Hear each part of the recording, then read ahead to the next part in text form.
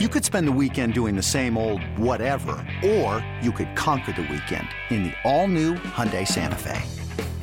Visit HyundaiUSA.com for more details. Hyundai, there's joy in every journey.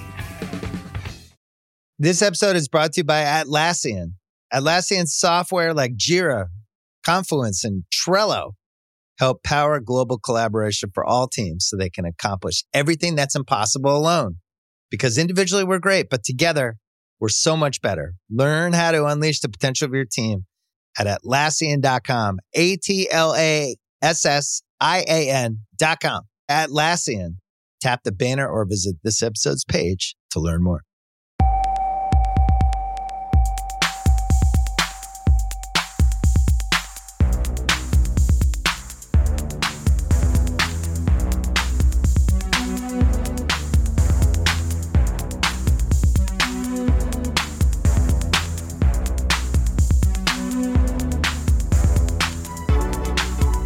Hello and welcome back to the Stadio podcast. I'm Musa Kwonga.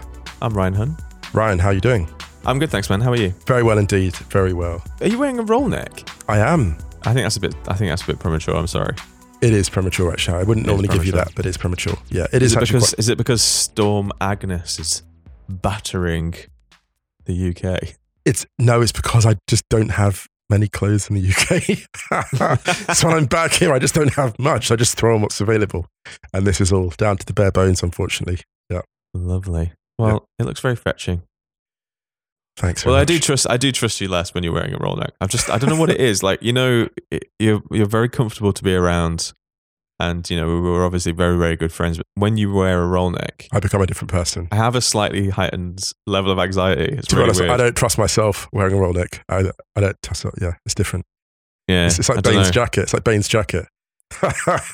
It's like, those old little, this is going to show my age, but these old toys you used to get, they were just like a plastic semicircle. You used to turn them inside out and put them on a table and then they'd pop in the air. Yes. It's like constantly waiting for one of those to go off. That's what it's like being around you in a roll neck. Anyway, we hope everyone's staying safe, staying well. Yeah. Wherever you are in the world. So, some admin. Your good self, Mayowa Quadri, and Ian Wright are going to be on Wrighty's house on Friday in the studio. And you're going to talk a little bit about Victor Osimhen. Yep. And the situation around him and Napoli. I quite like it when you, Mayowa, and Ian do it. It kind of feels like 3 generations of Wrighty's house. I knew you were going to say that. Why did I know you were going to say that? The funny thing is, talk like Mayo's like 13. I know, but it's like when Ian, I, and Flo do it. There's actually like a smaller gap between Flo and I than you and Mayowa, right? But it still feels like 3 generations of Wrighty's generational podcast. Yeah. It's great, man. Balance. That's what it is. It's balance.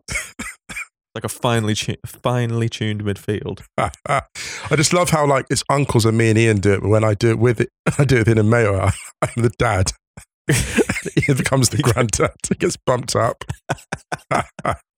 Well, listen, sometimes you got to play 2 number 10s as number 8s. Now speaking my language. Should we do a little bit of a roundup? Because today we're going to talk a little bit about 3 p.m. blackout and TV times in the UK.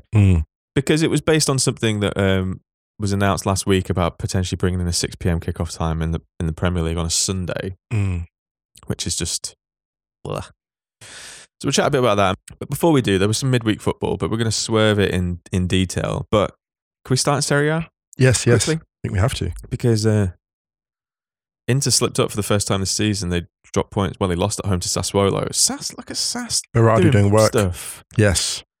And because Milan beat Cagliari away, they're level on points with Inter at the top.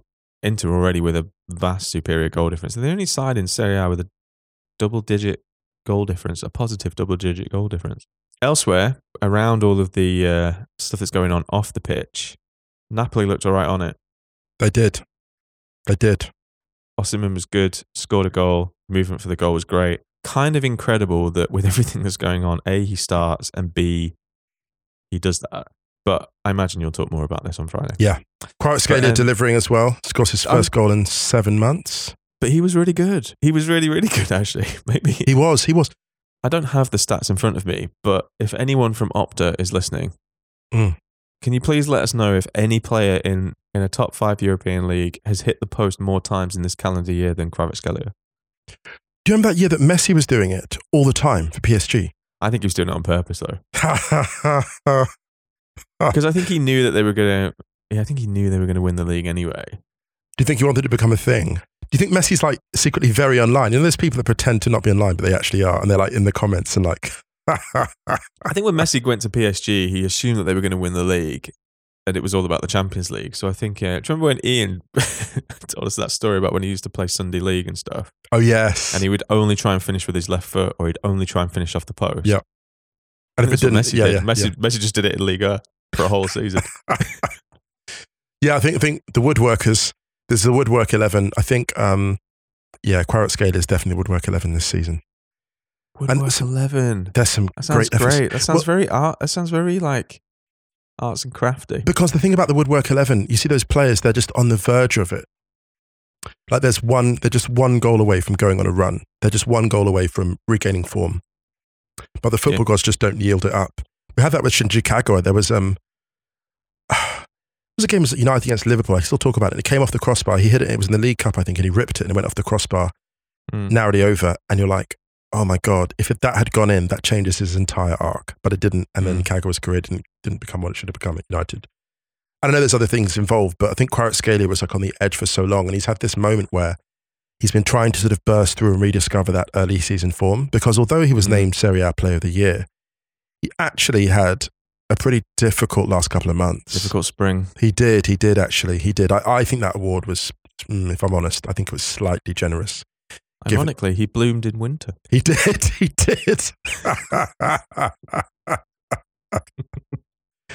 did. And look, can I just say, shout out to him for a great performance. He looked really good again.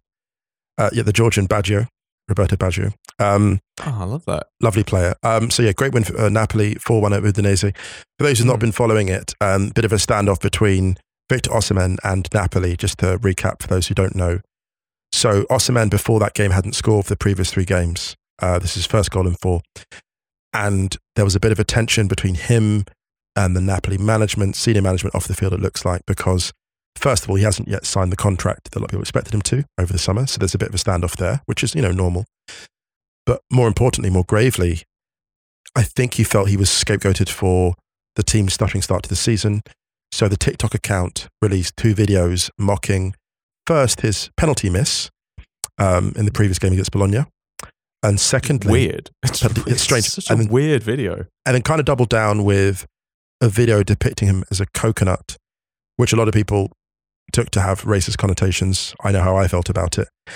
Look at who is in government in Italy. Look at the discourse around African migrants in Italy. And even though Osimhen has earned a lot of money, he's still an African migrant. And rival fans will look for any opportunity to leap on that. We know that Napoli fans adore Victor Osimhen. This is an issue between Victor Osimhen, the club's executive, and a lot of racists within a country who are looking to come after him, just as they look to come after Rashford and Saka when stuff like that is. Like, if that had happened in the UK, it would have been an invitation for people outside the club to go after Osimhen. And that's that's the context in which it has to be seen. So Osimhen then goes to Instagram and deletes almost all pictures of himself in relation to Napoli, which is obviously a message to the Napoli executive and board. Scores against Udinese and doesn't celebrate. Turns up at training and doesn't really say hello to his teammates because he's obviously still steaming about it. There's a video about that. So yeah, he's in a difficult place. We'll talk about this on Righty's House, but that's the context to all of this. Yep.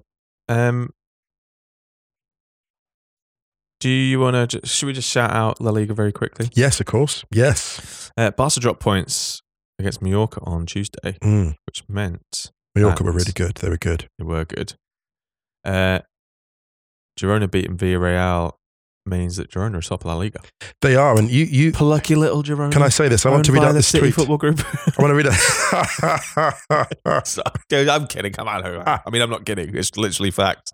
But I want to read out this amazing tweet from Phil Kipromilides. I think it's important. Girona are top of La Liga. This summer they lost their top scorer from last season, Tati Castellanos, their CDM linchpin, Oriol Romeu, their best winger, Roro Riquelme, their best centre-back, Santi Bueno, The work that Coach Michel and his staff have done is historic.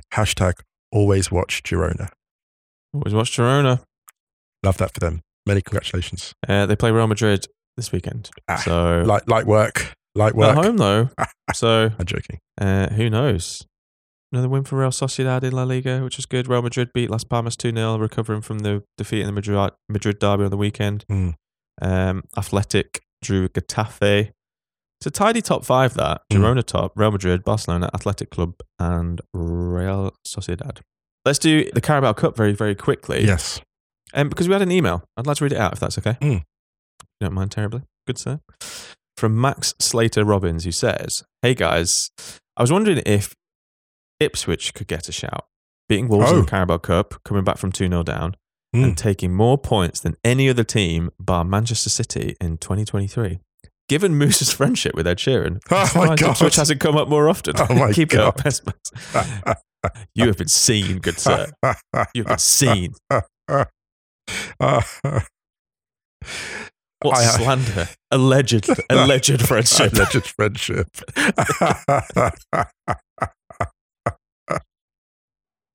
Shout out to the work Ipswich. Kieran McKenna's doing over there. Yeah. Outstanding. Playing some beautiful football. And, I've outed myself now. No, I've been thinking about how they've been doing. Are you sure? I feel seen. I feel called out. I think subconsciously I was not really talking about it, but maybe for a related reason. But they played some gorgeous stuff actually. And it's funny because that year that Fulham, obviously last season when Fulham went on that tear in the Championship and was playing some outstanding football, and they just came on your radar because it wasn't just the goals they were scoring, it was the style of football they were playing. And Ipswich have done similar. And also like their TikTok, whoever's running their socials is heroic. Maybe they need to do some consultancy in Napoli. Yes, very much so. Top goal scorers in the Championship. Well, joint top goal scorers with Norwich, but conceded far fewer. And can I just shout out Jack Taylor's winner? Because that was yes. Fucking incredible. In fact, there were some really good goals in the Carabao Cup this week. Yes. Shout out Ipswich. Yep. They host Fulham in the next round. Oh, I love that. Good. Love that tie. It's going to be a good Home or away? Home or away? At home. Oh, quality. Can I shout out Dominic Szoboszlai? Because he's pushing for signing of the season so far in the Premier League. Mohammed Jamal B said, "Angry goal of the round, ? Ryan, it's absolutely ferocious. He was enraged at the ball. Years ago when I was, my hometown of West Drayton, my humble origins in West Drayton, born and raised, where I spent most of my days. We were playing basketball at a local court and this guy basically took a dislike to one of my fellow players, ran onto the court and launched this ball, like mid-dribble, launched it far over the fence in the general direction of the dual carriageway. And that's about as angry as Szoboszlai was when he struck this. He looked like he was trying to... It was travelling. Hit it out of the stadium via the net. Do you think it's because they had to come from behind? Possibly. I think also the cop as well. I think he's got a sense of occasion.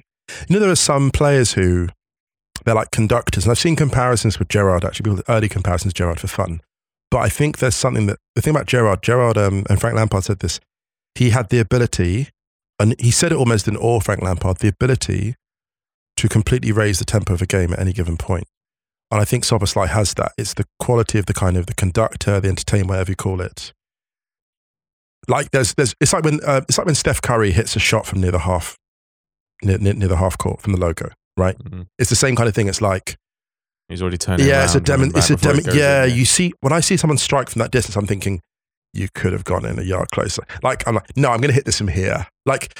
Szoboszlai could have taken another step. He's like, no, I'm going to give him this work. I'm going to give the keeper this work in front of the cop. Taste that. I think he thinks, if I go a yard further, this isn't going to go in off the bar. This needs to go in off the bar. They need to hear the pain. This needs to go clean. Yeah. This doesn't need to just go in. It needs to be loud. It's like when Francesco Totti chipped the keeper against Lazio in the derby in the 5-1. He's through on goal and he's 30 yards out. He could have gone another step before chipping it. He could have gone and driven it. He could have played like a diagonal, but no, he's like, no, this is a moment. This is a demonstration. So I think it was an angry goal, but I think it was something else. I think it was a demonstration, actually. They look good, Liverpool. It's really interesting that they're kind of just ticking along. And this is the thing. Everyone's like, oh shit, Liverpool are like second. There was a tweet, actually, I think Squawker sent it out. They were going like, who would have thought this run of form the last 4 games? And I was like, well, I think I could have seen it because you could see it there. You could see the pieces there. And you can see the plan. Yeah. Good season, bad season. Good season. Oh, interesting. Hey, I just thought of a line. You got to implode to reload. There he is. Can I say, that is an exceptional line of dialogue. You know when like Fast and the Furious was still like peak Fast and the Furious? Oh, that is like a peak Fast and the Furious dialogue line. I love that. Yeah, if anyone has access to Vin Diesel, can record a video of him like looking kind of side-eyed, being like, got to implode to reload. Dude, hook that to my veins. Like Luda just goes, word. Oh God. Anyway, I'd love to see that. So carry on. Yeah. I mean, me too. Yeah. Middlesbrough beating Bradford 2-1. Exeter beating Luton 1-0, which is Exeter City. Great result for Exeter City. We mentioned Ipswich. Mansfield Town beating Peterborough United on penalties. Port Vale beating Sutton United. Salford City losing 4-0 at home to Burnley. Do you want to chat about Manchester United very quickly? Because they won. They did. They dispatched Palace 3-0. Amrabat made his debut. Yeah, I had to catch up on this one. Amrabat was excellent, actually. Well, not actually. No surprise. The strange thing about this is why he just had to wait so long to get his move. I think that midfield, as a first choice midfield, Amrabat, Casemiro and Mount, that's a serious midfield. Like I think that's the midfield. I think that, you know, the box midfield is the talk of the town at the moment. I think a midfield like that behind Bruno and then a front two, I think that gives any team problems with good overlapping. I think gives any team problems, actually. I'm sure that's not what he'll use, but I think it's got potential, actually. Amrabat coming in for Eriksen automatically it's an upgrade because Amrabat can really pass the ball. He can progress the ball. And you've got Mount there. I think it unlocks so many parts of this team. And the only strange thing is why they took so long to buy him, actually. Because I think with the preseason, you know, obviously played at fullback in this game, but with the preseason would have been even more established and part of all of this. And actually with the preseason might have helped some of the issues that have arisen. Anyway, let's not get into that. These are counterfactuals. Well, I mean, you know, you say they still haven't bought him, Bruce. That's acquired. They're taking so long. He's playing for them, and they still haven't bought him. It's like one of these kind of like, if you're not satisfied after 100 days, you can return it free of charge. Oh my God, the glory days. Can you imagine if you could do that with players? That'd be so funny. How much the students take advantage of that stuff? I just dread to think. Oh God. I've bought a suit for a wedding. Don't take the tags off. I got to return it. Please don't do that. Well, actually, you know what? Fuck it. Do what you want. Don't do that. Listen, cause he lives. Do what you want. The corporations will be fine. Look after yourself. Make sure you all look after each other. Bournemouth beating Stoke 2-0. Everton beating Villa 2-1, which is a good look for Everton. A good week for Everton. Yeah. 2 wins on the bounce. Good for morale. For Villa, I think with Europe as well this season, yeah, there's going to be other priorities, obviously, but no, and also it's kind of, you know, it's one of those ones where you think, could Villa have made a run at that? Yeah, interesting. Yeah, but then again, maybe that's a sign of Emery's ambition. Like, if that squad can't get the job done, we move. It's not like Emery's. If you look at like the list of priorities that Villa have and where Emery thinks he can take them, the Carabao Cup, if you're not all in to win it, it can be a real. Just get out. It can be a problem. It can be a problem late in the season. Yeah. Blackburn beating Cardiff 5-2. Good win for Blackburn. Arsenal beating Brentford 1-0. Good win for them. Because Brentford really brought it. Brentford really brought it. Nice rotation. Couple of debuts or whatever, or a debut or two. Ramsdale looking sharp, very sharp. Well, on Ramsdale, we had this from Kivin, who said, someone's campaigning for next year's extra 11. Did you see Ramsdale turn around to talk shit to the crowd after that save he made off the post? Love it. But while the ball was still in the box and hadn't been cleared. I'm still here. Just like, you forgot about me. You forgot about me. You forgot what this was. Yeah. Chelsea won a football game. They beat Brighton 1-0. at Stamford Bridge. Caicedo looked good. Fulham beating Norwich 2-1. West Ham beating Lincoln City 1-0 away. Obviously, we talked about Liverpool. And Newcastle beating Man City 1-0. Good week for them. Look, they beat Sheffield United 8-0, obviously, and then like the 1-0 now against City. And it's a big deal every time you beat It's a proper game, this. It is. They went for it. I don't think City were delighted to have lost this. I don't think it's one of those ones where you go, oh, actually, like this is because City have such a big squad that this is it's a tournament where you can really get players to get some silverware for themselves, actually carve out a bit of reputation for themselves. So this wasn't an ideal thing for Pep, and Eddie Howe outcoached him, I think, on the day. You have to say, back-to-back years not winning the Carabao Cup for Pep now. Dangerous trend. Is he a fraud? This is job in trouble. That's what I want to say. This is job in trouble. Is he a fraud? What next for Pep now that he cannot win the Carabao Cup? Yes, indeed. I don't know. I'm kind of waiting for the Toby Young article saying, did Pep go woke? Why he hasn't won the Carabao Cup? I think Newcastle are going to push for Carabao Cup this season. They should. Because they obviously lost the final last season to Manchester United. I feel like, I mean, we've talked about this a lot and it's almost become a cliche, but that first trophy under new ownership, they kind of got it with Champions League, ironically. So I think if you're going to pick one, I think they would have, well, actually, maybe not. I think maybe like a trophy would have been great for them, but getting into the Champions League was probably a very close second. The Champions League just accelerates the development, the recruitment, all of that stuff. Yeah. And Isak, I've got to say this for Isak as well. He's further ahead in his development as an out-and-out striker for them than I thought he would be. Like each time I see him and his positioning, his movement, he's just further ahead in terms of his confidence and his decisiveness than I thought he'd be. And when I say further ahead, I mean like 6 months further ahead of his form than I thought he'd be. I've been really impressed by a lot of stuff he's done, actually. Elsewhere, just quickly, Open Cup final. Yep. Houston Dynamo beating a Lionel Messi-less Inter Miami. Lots of big wigs in the attendance. Oh, yeah? Zidane was seen. Was he? Zizou was up there. Yeah, he was. Yeah. He loves just floating around, doesn't he? He loves floating around. Props to Houston Dynamo. Yes. Their second US Open Cup. First one since 2018. Winning the game 2-1. Dorsey and Bassi getting the goals, one from the penalty spot. I'd love to have seen Messi in that game, though. Because what Christine Cooper has said on Twitter the other day, shout out to Christine, doing great work. Really just about the way that he just brings the best out of teammates. Everyone just plays at a high level when he's around, which isn't actually a given. No. This is the thing. It's not a given that a player of that quality goes to a club like that and makes everyone better, because we've seen many great players go to the MLS and not have that effect. So yeah, it would have been a shame. It's a shame not to see him in that showpiece fixture, but we move. Just quickly, the Eredivisie, they resumed the Ajax Feyenoord game behind closed doors, and Feyenoord ended up scoring another goal and winning 4-0.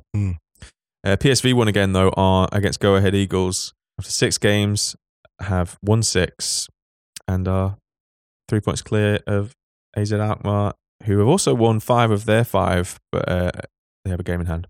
All right, take a break. Let's do it. This episode is brought to you by Hotels.com.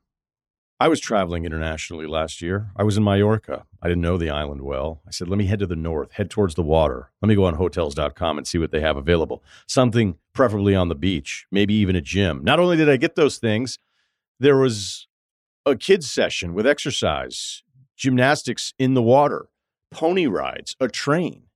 It had everything, and I didn't even want any of those things. But at least I knew they were there, just in case I changed my mind. And now finding the perfect hotel has never been easier thanks to the Hotels.com app. Whether you're looking for a family-friendly, right, all-inclusive or a relaxing spa weekend, you can find exactly what you need and compare hotel prices, ratings, and amenities side by side. So start planning your next getaway and find your perfect somewhere in the Hotels.com app. All right, man. So a story broke last week about Premier League TV schedule set for massive shake-up as a new 6 p.m. Sunday kickoff time was proposed. We did a little tweet from the Stadio account basically being like, if they really wanted to shake it up, then it's 3 p.m. Saturday. We got a couple of mixed responses, a few expected responses about like, yeah, but what about the pyramid, which is a valid query. And we actually said, let's chat about this on Stadio, because I quite like it when we do conversations like this, and it feels like we haven't really had the opportunity to do one for a while. For anyone who isn't aware of what the 3 p.m. blackout is, it was a thing that originated in the 1960s from the then Burnley chairman, Bob Lord. It's all on Wikipedia. I'll just read it from there. Successfully convinced Football League chairman that televised matches on a Saturday afternoon would have a negative effect on the attendance of other Football League games that were not being televised, and as a result reduce their financial income. So because of that conversation in the 1960s, that is the reason why the FA, the Premier League and the Football League do not allow matches to be televised between 2:45 p.m. and 5:15 p.m. on a Saturday within the United Kingdom. Historically, the FA Cup was the exception to the rule because it used to be a 3 p.m. Saturday kickoff.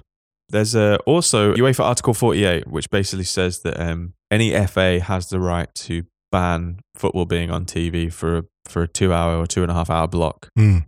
So we thought we'd basically have a discussion about this because we have obviously lived in Germany for a very long time, where all of the Bundesliga 3:30 games, every single Bundesliga game is on TV. Yeah. It's all on Sky. Oh, actually, no, it's all on Sky and DAZN now. Depending on the kickoff time, Friday night games and Sunday games are DAZN now.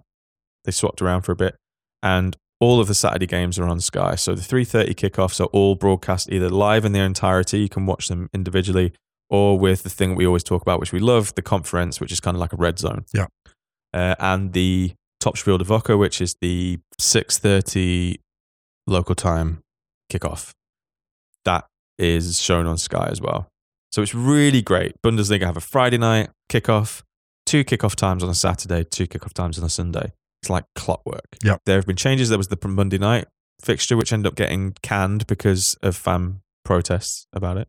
Yeah, so there's a bit of context. There's a lot to wrap up here. And just for a bit of a disclaimer, I don't think we're going to sit here and come to a definitive solution between us, because I think that our opinion isn't really super hardcore either way. I thought that it'd be good to have a discussion about this, because it does feel wild still. And I know that people have discussed this a lot, and it tends to fall into 2 camps. It tends to either be like pro blackout, protect the lower leagues, or get rid of the blackout, why can't we watch all the football? Sometimes it tends to be that binary, whereas I think you and I were talking about what we felt about this, and we actually discovered that for us it's a little bit more... Yeah, it's about the desired outcomes. Stadio, it's a little bit more fence city. Am I really known for my fence city on this podcast? I don't think I am. But I would say, yeah, first of all, I'm not known for fence city on this podcast, so I'm just going to come with a big opinion. I think it's about what the fan experience should be, isn't it? And I think the reason why this conversation came up, just for that final bit of context, is that when we saw this talk about late kickoffs in the Premier League, we thought this is maybe... There are several steps too far in football, we know that, but this felt like, in terms of travel times, it felt like it wasn't thinking about the fan experience at all. I suppose the way I come at this is, what's the desired outcome? It's large crowds not large crowds, crowds as large as they can be for teams that are non-league, lower leagues. It is football being available as much as possible, and people being able to have a good mixed experience of match going and also watching from home. And where I come down on it is, I think the 6 p.m. on the 6:30 p.m. kickoff on the Sunday is it's taking liberties, but also it speaks to the relative lack of fan power compared to Germany, because that's the kind of thing that doesn't slide so easily in Germany, just because of how fans are empowered. We've talked about the 50+1, and the reason why I'm more inclined to hold on to the blackout is because I think that it still acts in the favor of clubs down the pyramid and fans down the pyramid. And I think that it's a bit of a bargaining chip. It's just this piece I saw in the Athletic. I read that same piece. It was this one piece. It was this one piece. It's by Dan Sheldon. Good piece. And it was very specific. It was just talking about the World Cups, about Altringham's owner basically said there was a significant percentage of their attendees came from World Cups on the day. And a big part of that might be because United and City, who are nearby, don't, have the blackout at that time. And I kind of felt, the problem with the non-leagues is the margins are so small there that you're always wary of tampering with stuff at that level, because it just has that bigger impact. I think that's the one reason I'm still, I would say, pro blackout, if at all. Oh, I think the blackout needs to be there at one point. I'm just wondering whether you have it at 3 p.m. on a Saturday. Just to make my stance perfectly clear, yes. I am absolutely pro pyramid. I think that we've done podcasts on this before where clubs have gone under. Pyramid needs to be protected. Clubs lower down the pyramid in England because it is kind of so unique. It runs so deep. There are so many clubs for the size of the country in England, way down. That is an absolutely integral part of I'd say British football culture. And whatever we discuss on this podcast, because I know that sometimes when people discuss the blackout, it seems to be you kind of only really focus on the Premier League and everything else. Yeah. Whatever we say and whatever we discuss, just have to put this in there. The priority for us is that whatever the solution is, the pyramid must be protected. But in classic right fashion, Musa, I think there are solutions to be explored that relax the blackout a bit and protect the pyramid. The first thing I would say is that how many of the things run the same way that they did in 1960? Do we use the same technology to watch football? No. Where did you get all your information from in the 1960s? Newspapers, television. I think the blackout works back then, and it works through. It's probably valid up until maybe about a decade ago, I think. Because what's happened is, as technology has evolved and how we consume football has changed, the relevance of the blackout has shifted. A large demographic of match-going fans, for example, so the demographic that will go and watch a smaller local side at 3 p.m. on a Saturday, they can watch any Premier League game they want on a stream for free on a device. You know, we've all seen those articles about how much the Premier League is losing in piracy money because of streams and stuff like that. Right. So the games are already there and they're available. And my one thing that stops me from making a definitive judgment either way on this is that there's just there's no data. There's no data anywhere about this. And I think that it'd be really interesting to see, and maybe I'm wrong. If I am wrong, people please hip us to it. And I was doing a little bit of digging around. I couldn't really find anything. It'd be really great to see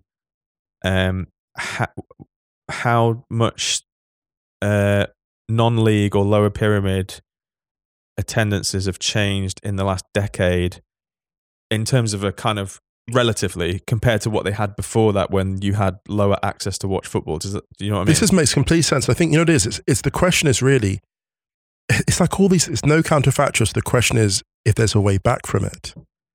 This is what I keep... After relaxing it. Yeah, this is what I think. It's just, it's it takes so long and it's impossible to look at, obviously, football reforms without the wider context. And it takes so long to change anything significant or foundational in English football that to change it back... I mean, look at standing. Look at terraces. Yeah. Like, imagine going back to terraces now. Like, you wouldn't... It's unthinkable. Like, it's unthinkable. Well, they're bringing back safe standing. Full on terrace, like as in... The more I think about it, the more I kind of wonder whether it's just something that is so deeply ingrained into the collective psychology of the UK that it'll never actually change. It's, I was going up the escalator in the UK the other day, right? And all of a sudden, out of nowhere, there was just this announcement being like, hold on to the rail. I was like, I'm an adult, I can hold on to the rail. Or if I'm at a train station, all of a sudden there's this ear-crunching announcement saying, for your own safety, stay behind the yellow line. I'm like, thanks. Maybe I'm just going a bit galaxy brain here, so apologies. But the more I think about it, the more the 3 p.m. blackout makes sense where people go, yeah, but people won't go to games. Because actually it's almost like people can't be trusted to still want to go and enjoy something that is a very different experience than sitting at home and watching football.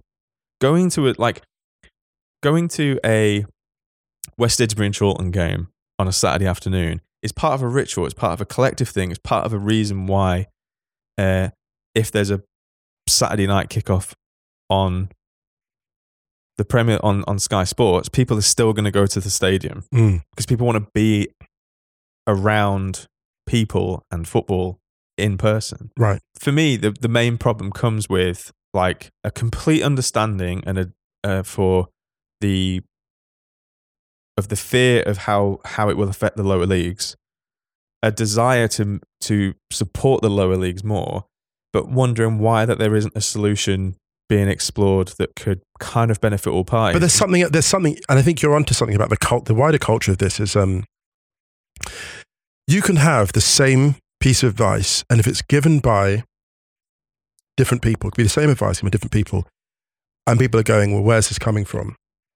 If it's coming from people who don't really care about the non-league and have not really cared about the pyramid in general, if it comes from people who care about there being distribution at all levels, who really care about, I don't know, not sell-on fees, but investments in infrastructure and all the rest of it. Like, for example, imagine if we wouldn't be having this conversation with this much intensity if, for example, let's say a player getting transferred for 100 million and then like beyond a certain amount in a transfer in the Premier League, a certain amount gets distributed down the pyramid for infrastructure, for transport to and from games, to subsidize all the rest of it, like, all the rest, like stadium construction at certain points.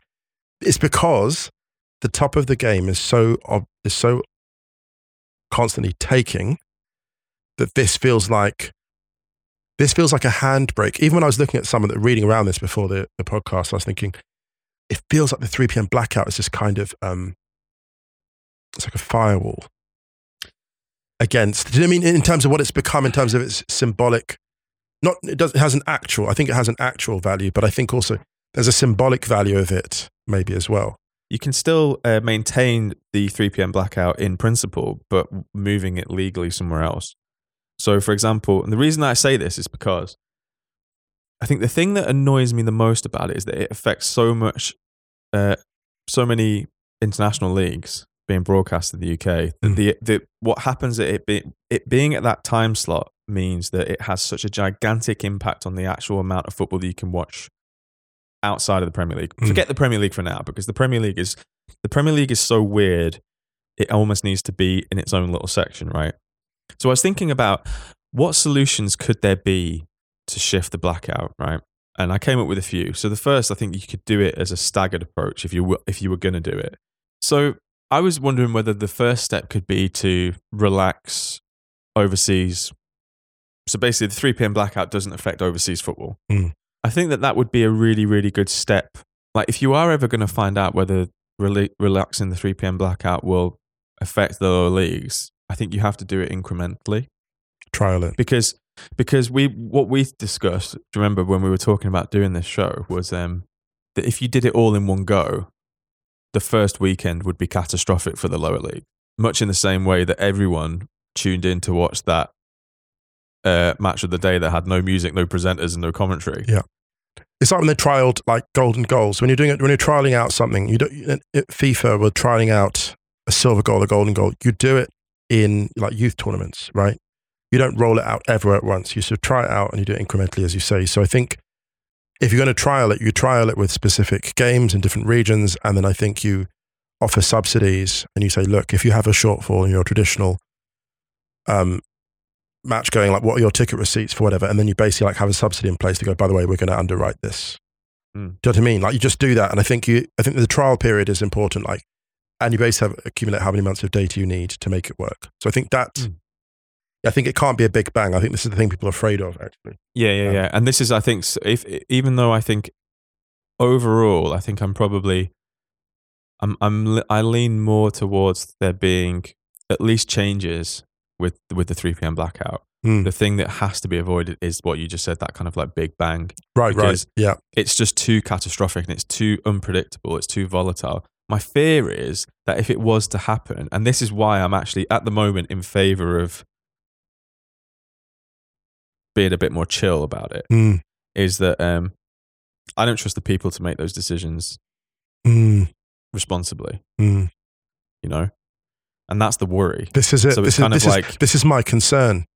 But I think there is a solution. I just think that I think we've talked about this with football a lot. Is that the Premier League has almost kind of got away from itself to a point now where it's kind of hard to rein that back in.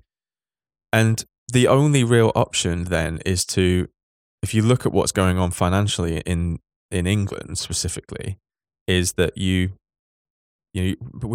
trying to talk about bringing the rest of the pyramid up financially, but then if you do that, you might end up getting to a point where the third tier of English football is able to pay wages that an Eredivisie side might not. Do you know what I mean? Because it's never like money never goes down, does it? Really, with stuff like that, it's as we know with the Premier League. Yeah, and it never football in flows. general, it's just more.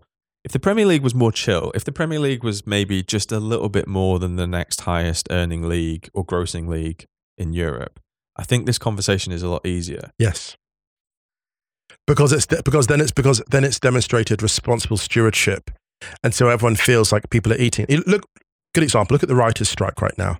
Yeah, in the US, where basically these heroic writers, screenwriters fighting for a better deal, and they've got a deal. They've basically got the first stage of it. They've got pretty much everything they were trying to get, which is incredible. Basically like a distribution of wealth across a sector, which guarantees so many more benefits for people that basically create the industry. Yeah. But look how hard they had to fight to get that out. Yeah. And I think the problem with clubs lower down the pyramid, they don't have that leverage to ask for a better deal. And this is the thing, this conversation is fascinating because to me, it's about, I hate to use this as analogies. I don't make people sound like I'm kind of judging people where they voted or how they voted, but you look at how Brexit was like about all these things, like it was about identity and all the other things. And a simple conversation about the 3 p.m. blackout actually becomes a conversation in the same way that Brexit was not just about sovereignty, it became other things. A simple conversation about this becomes something about deregulation and duty of care towards other clubs and academies and how players are treated like after they leave the game and all of this stuff in it. And then because the thing about the World Cup fan, this is the thing, is the great imponderable is, will people still wander over to games once the football is available everywhere, which it kind of is with streaming? I think so. I think the World Cup thing is interesting, but it's also down to demand. People don't walk up to Premier League games because they know that you can't, right? But if people knew that you could always walk into a Premier League game, I think you'd probably see similar figures on televised walk-up Premier League games. Now, obviously, the demand for Premier League games and demand for tickets is fine. But do you see what I mean about why this is a psychologically interesting conversation? It's really interesting. I think that my main thing about it is just the kind of like the flat-out refusal from some people to even acknowledge that maybe it needs changing. Because I think it does. And after what you just said there, if I ever start like a pro 3 p.m. blackout reform campaign, I've decided that the tagline is going to be "Take Back Control." Well, no, I'm kidding. But actually, on that, I think I have no idea whether A, there's anything like this in place, or B, whether there's any interest in it being remotely explored. But if anyone is listening from anyone that has sways at those tables, FA, Premier League, big TV companies, government, I don't think anyone from the government listens to us because they take a kick in. But you never know. I wonder whether there is almost like a committee, board, panel, advisory thing to be set up that can explore options about how this becomes something that can be relaxed with the focus on it benefiting the lower leagues first. Modernize. It could be actually reducing the 3 p.m. blackout, I think, is probably a really good opportunity for modernization. Imagine if the National League could sell a subscription. If you want to go and watch Bromley because they're down the road and you've watched them for 20 years or whatever, you're going to go and watch Bromley. You're not going to sit at home 15 minutes away. I know we have at least one Bromley fan listener. Yeah, shouts to Mashley and Paddy. Shout to Mash, yeah. Maybe the income stream isn't good enough then. Maybe you have a Sky deal or you have a TNT deal, then maybe you actually start seeing money flow there. And I'm not sure if that's the right idea or not. Well, no, it's not the right idea. It's not that, like all these things. None of the suggestions you're making they're all like creative and they're all smart. It's just the decision, it's the trust. This is football's fault because it hasn't taken care of its pyramid, right? Whenever you're suggesting reforms that are going to potentially disproportionately benefit people towards the top, you have to show a track record. You have to demonstrate a track record of actually we've always cared. This is why we've always cared for the game as a whole. Maybe I'm in this slightly defensive mindset because that stat that Paul Dalglish shared again about the wastage in academies, like 97% of players that play for an academy never play for a Premier League team, I think it is. Yeah, something like that. which is, those Premier League appearance. To be honest, those numbers actually they're slightly higher than I thought it was 99 actually. Those numbers, but point being that this isn't a game that and look, of course we know there's an immense amount of talent in the academies, but if you look at the long-term prospects of those academy players, the education they have, the kind of employment they end up in, like a lot of them end up in like long-term unemployment because they're only trained for one thing. Football as a whole needs to safeguard the people that provide the game better before it starts making changes like that. I don't know. I just feel I think my thing is, it's more like Lev. Do you know what it is? It's because I look at the German fan experience. German fans are so empowered compared to English ones in terms of the levers they have, right? Like if you had, great example used of the Monday night, that basically was reversed because of fan pressure. We know that fans in England can reverse big changes like the Super League, but stuff like this, fans don't have the levers to reverse this if it doesn't work out. Do you know what I mean? Like football has shown that it will operate over fans' heads at any given moment. And I would want there to be better safeguards for fans before changes like that were made, I think. Okay, but in that using that very argument, then why are we not making kickoff times a little bit more fair to fans that have to travel for TV? Look, dude, well why is there, because I think this is a real. No, completely. All in. Do you know what's ironic, actually? The Premier League fucking around with kickoff times, I think, has made a lot of people realise how broken the UK is on like an infrastructure scale. Totally. Yeah, people are like, oh shit, I actually can't get a train home at 9 p.m. on a Saturday night from London to here or whatever. And for such a small country, it's actually really difficult and really expensive to get around. Totally, yeah. Which is what triggered the kind of discussion in the first place was like, why are the Premier League and TV companies open to exploring a kickoff time that is going to make it really, really difficult, even more so for travel arrangements for especially away fans to get to and from games? Why are they exploring that over potentially reforming or updating or reimagining what the 3 p.m. blackout looks like? Yeah. Because and I think to me this is what gets really. I mean, it's really easy for us to do this kind of like, we're at a level where we're kind of like off the radar. It doesn't It doesn't really matter what we say because the chief executive of the Premier League or the chairman of the Premier League isn't going to listen to us two and be like, wow, yeah, I actually really care what like Ryan and Musa say on Stadio, because the kind of, do you know what I mean? Because we're not dealing with a multi-million-pound organisation or a multi-billion-pound organisation. I get that, and I'm aware of that, so it's very easy for us. But I think that there is a solution to be explored. I think that you can say, right, let's commission a massive let's commission a 2 or 3 year plan. Let's do market research. Let's explore. Let's run one game. 3 p.m. as a kick as an experiment, but it's not going to be a showpiece fixture. It's not going to be, because they will have all the data of like what are the most highly watched fixtures on TV, right? So let's maybe try a non-remarkable Premier League fixture, not a derby, not a massive rivalry, not a Manchester United versus Liverpool, all that kind of stuff. I'd love to know. I know these are great points, and I want to just add to this. I'd love to know, do your commissioned research, what the ideal kickoff time would be at each tier, because it might be different for each league. So you say to like non-league fans or whatever, like what is the ideal kickoff time for you? Because 3 p.m. Here's the thing: we play Sunday league. It's always been Saturday league. If you play in Germany, a kickoff time of 3 p.m. is actually kind of weird. Like you think about it, it's a strange time. Like it's too early to really go after it. It's a strange time.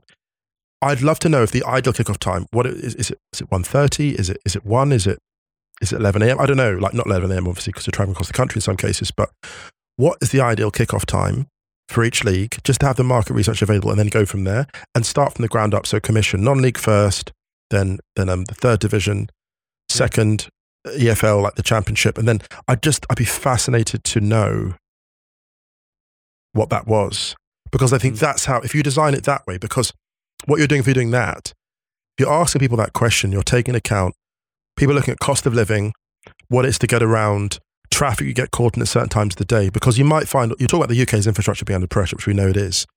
You might find that actually the flow of fans to different games might ease pressure on infrastructure at certain times, roads, whatever. You know, it might be to everyone's benefit. This episode is brought to you by 20th Century Studios' Kingdom of the Planet of the Apes. As a ruthless king builds his empire at the expense of the remaining human race, a young ape will fight for the future of apes and humans alike. Kingdom of the Planet of the Apes. Enter the kingdom in IMAX this Friday and in theaters everywhere. Get tickets now. This episode is brought to you by Jiffy Lube. Cars can be a big investment, so it's important to take care of them. I once got a car that I started out with 25,000 miles on. I got it to over 200,000 miles because I took care of it. You know how you take care of a car? You take care of the maintenance, the oil, the brakes, all that stuff. And if you don't, you can have a car just completely fall apart. When your car needs maintenance, head to Jiffy Lube. They provide automotive excellence at speed. Get your oil change, brakes checked, tons of other multi-care services. It's all done by expertly trained technicians who actually care about taking care of you and your car. Jiffy Lube, car more. To find coupons and start an instant online estimate, visit jiffylube.com. I mean, I know it's very different and there are far fewer professional clubs, but in Germany, the Zweite Bundesliga and the Bundesliga have different kickoff times. There's never they don't overlap. Because I think that if you answered that, you answered yeah. We're in such a different world now, and we love football tradition in this country, and I think it's something that we should strive to keep hold of. But you can keep tradition and modernize. I think not modernizing threatens those traditions in the long term, because the more against you are to slightly budging anything, I think the more binary the solutions become, and I think that's more threatening for the lower levels than it is for actually trying to do a more well, like you're trying to preserve something that doesn't exist anymore. Habits have changed. Spending habits have changed. Social habits have changed.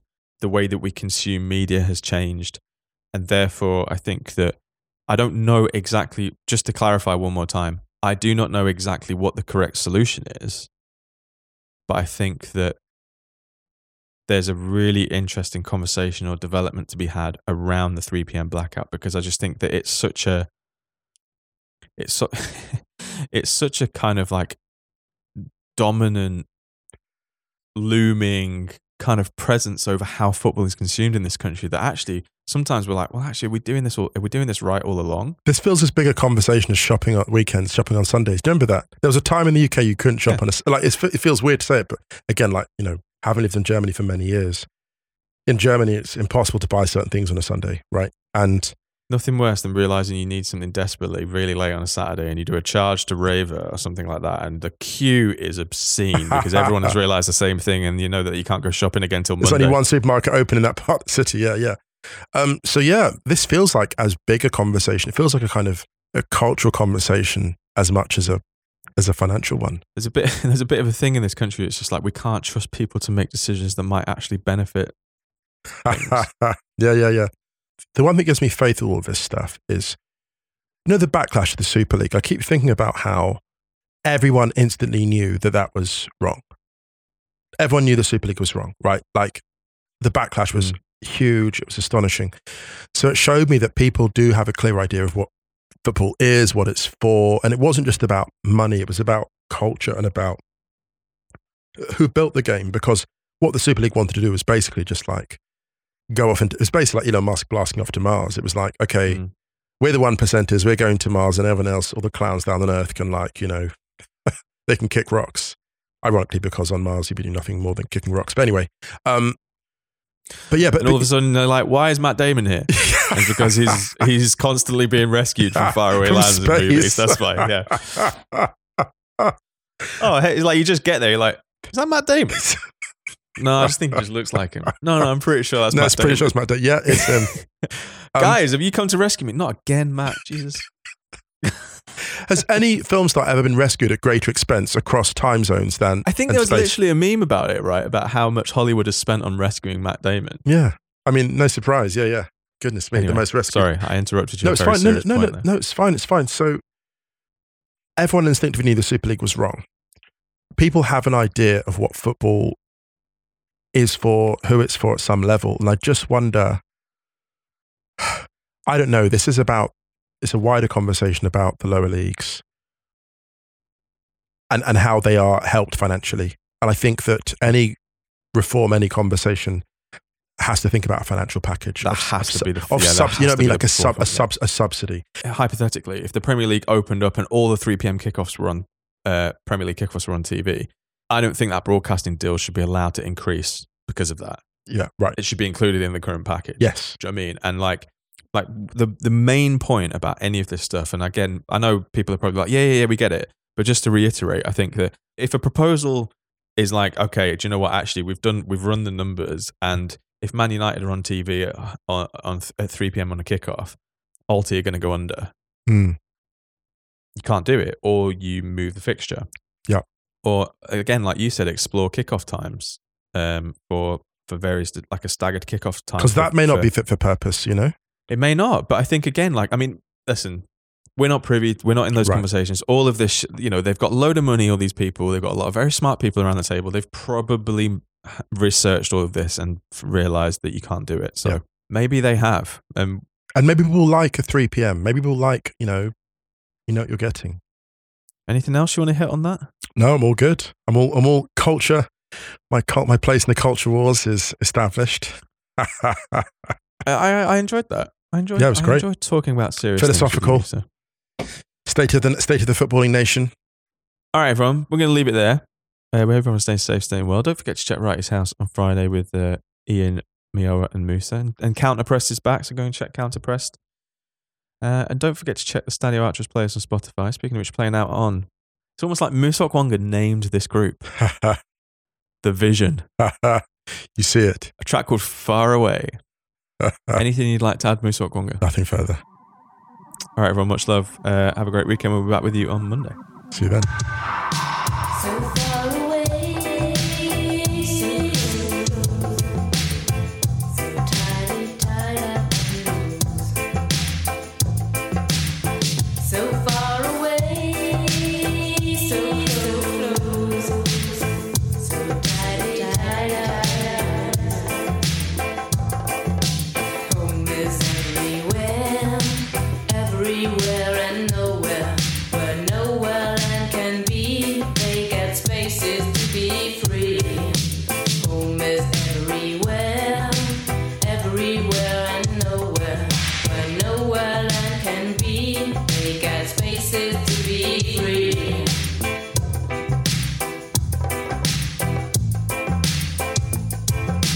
Visit one another with the speed of light. Spend the night, they get closer and closer in our outspace system. Visit one another with the speed of light. Spend the night, they get closer and closer in our outspace system. Digital computerized transport, satellites, telephone and screen. They get closer and closer in our space system.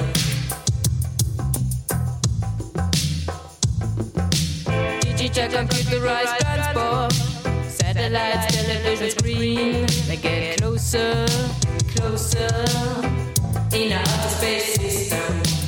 Home is everywhere and nowhere, where nowhere land can be. They got spaces to be free. Home is everywhere and nowhere, where nowhere land can be. They got spaces to be free. Digital computerized transport, satellites, television screen. We get closer and closer in our space system. We get closer and closer in our space system.